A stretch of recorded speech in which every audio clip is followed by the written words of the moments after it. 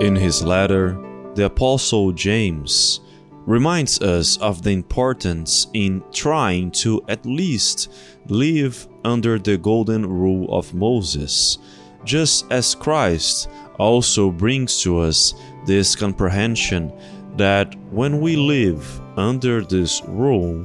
we are doing God's will not only in our lives, but also to others.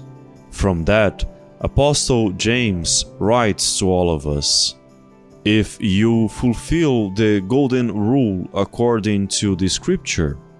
you shall love your neighbor as yourself, you are doing well."